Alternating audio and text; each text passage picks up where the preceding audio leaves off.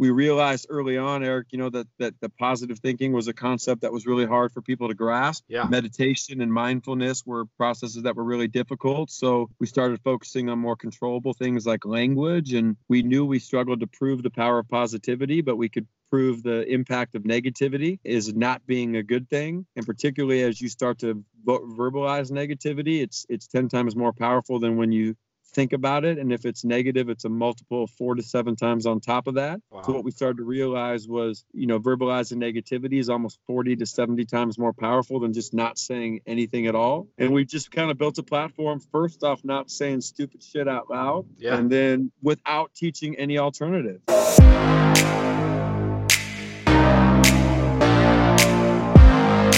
Thank you again, Trevor, for taking time out of your day, man. I really appreciate this. You bet. No problem. My pleasure, Eric. You've been named the sports world's best brain trainer by Sports Illustrated with some of the world's most elite performers from Major League Baseball, the NFL, the UFC.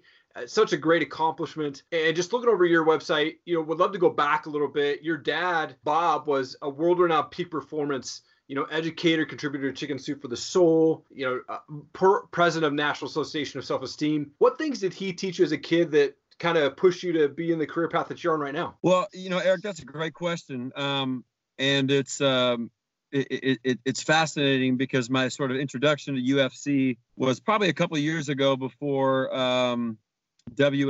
WME ended up purchasing them. I worked for IMG for many years, and I was the director of performance at our sports academy in Bradenton.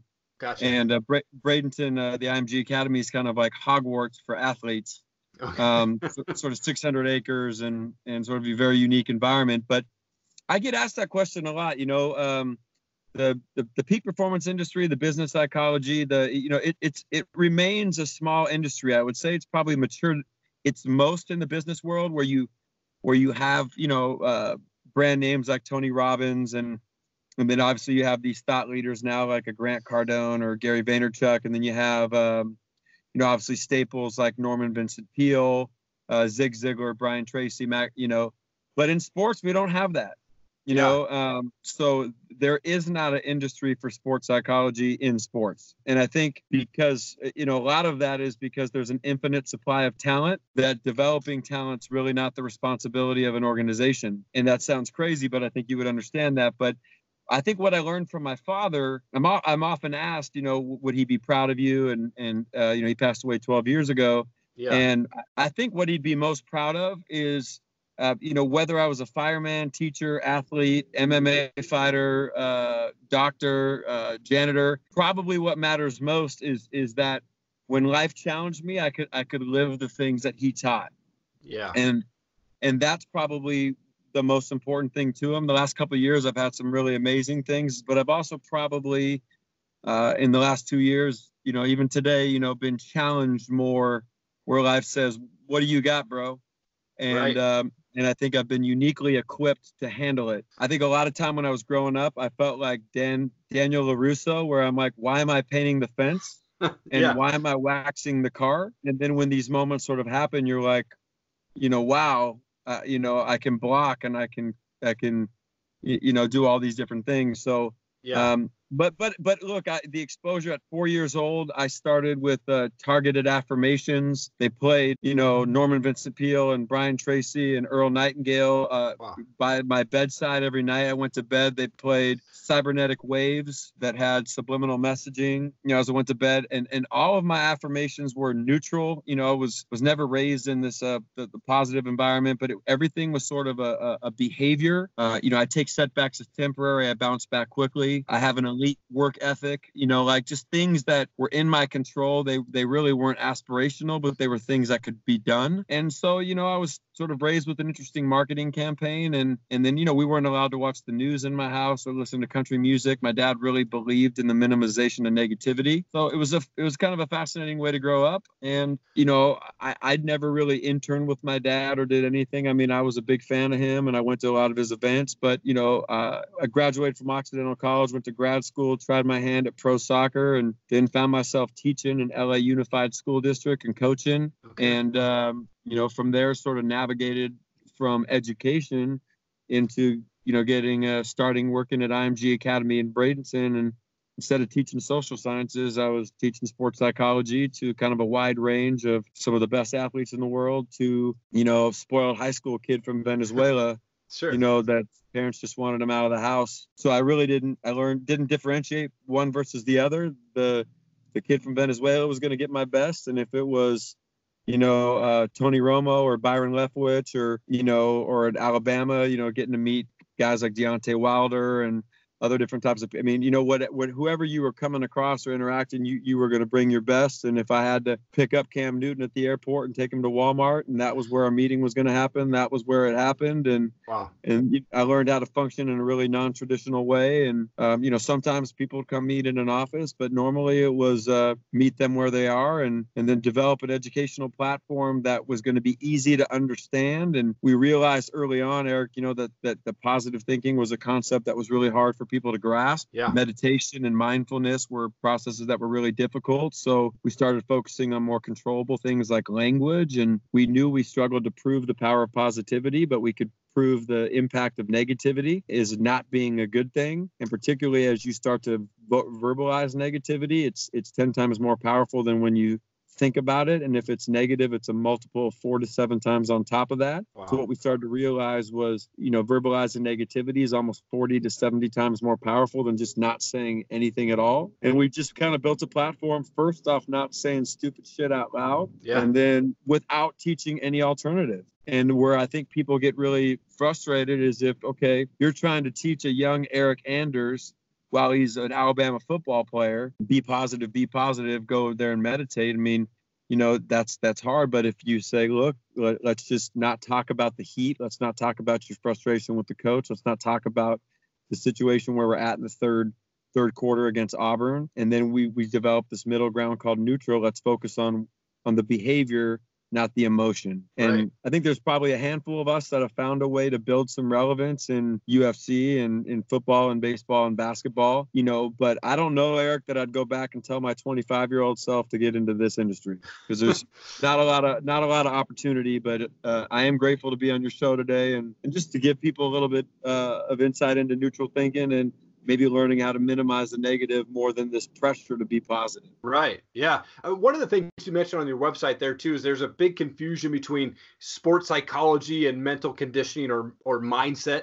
For those who don't understand, what's the difference between those two? Well, I think the difference is sort of just like the variation that I think we see in physical training.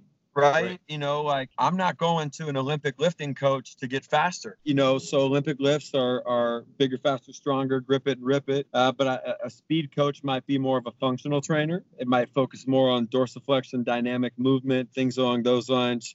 And then, someone who's going to focus on the 100, 200, 400 is going to be different than someone's going to focus on the 800, 1600 or 5,000 meters. Right. And I think really the architecture in psychology has the same variance, even though the consumer is really confused. So you have, clinical mental health counseling, clinical psychology, for medical related issues. And then you have sort of kind of sports psychology, sports psychiatry, which is assessment, like I'm assessing people and I'm giving organizations or sports teams profiles based upon what you may or may not do based upon how you answer a set of open-ended or fixed questions. And then you have sort of this mindset area, which is about, how you think, how you talk, your language. And it's probably less about problem-based and really more, how do you make great people greater, good people better? And so I've worked in multidisciplinary environments where I've worked with all sorts of different specialists in the same way a speed coach might be with an Olympic lifting coach who might be with a functional trainer, that way. Unfortunately, I think the consumer is so confused.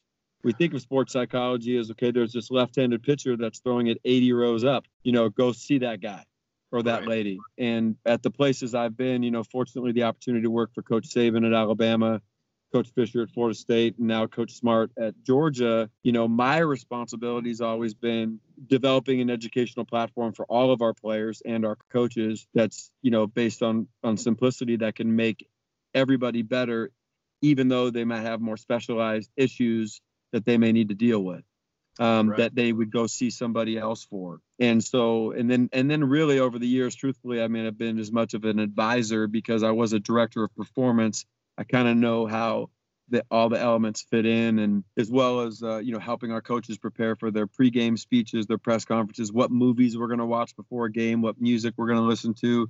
Kind of a jack of all trades, Eric. And what was, of the 132 Division I college programs, though, you still only have 5 programs actively doing these types of things. So it's not an industry that's going to grow. Right. Yeah, absolutely. Now, I mean, having worked with all of these professional sports players, what makes the difference between a good athlete and a great athlete? Well, I think that's an interesting question, because I think, some of athleticism is, obviously a set of gifts. So, yeah, I think a good athlete or a great athlete, athletically, a lot of it's going to be genetic, and then it's going to be connected to how they train. I think if the question is a good performer versus a great performer, right, I would say that sort of lives in the aggregate of marginal gains. And when we aggregate marginal gains, like, how do you make micro percentage improvements across multiple levels? So your fatigue science, how are we maximizing sleep? I think fueling is a big issue now.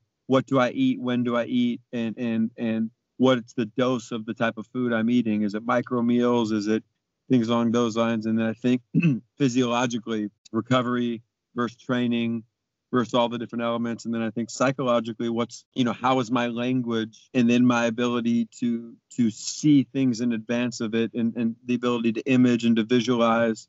How is the minimization of negativity, the application of neutral? But I think when you look across all these disciplines, which you might find in any kinesiology textbook, like, do I have a plan? How am I dealing with altitude? How am I dealing with environment? And how am I aggregating these marginal gains? So let's say I'm a really good MMA fighter, and let's say I'm a 91%. So I am an A, but I'm a low A.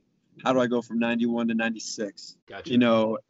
So that's the way I look at it. And so good to great, so what might be the difference between Russell Wilson and Kirk Cousins? It'll be in the marginal areas. It'll be in sleep. It'll be in recovery. It'll be in film study. They'll both do the same things really, really well. Mm-hmm. And, the physiological, aptitude does matter. I would never say it doesn't. I think the mind is probably 5 to 10%, truthfully, Eric.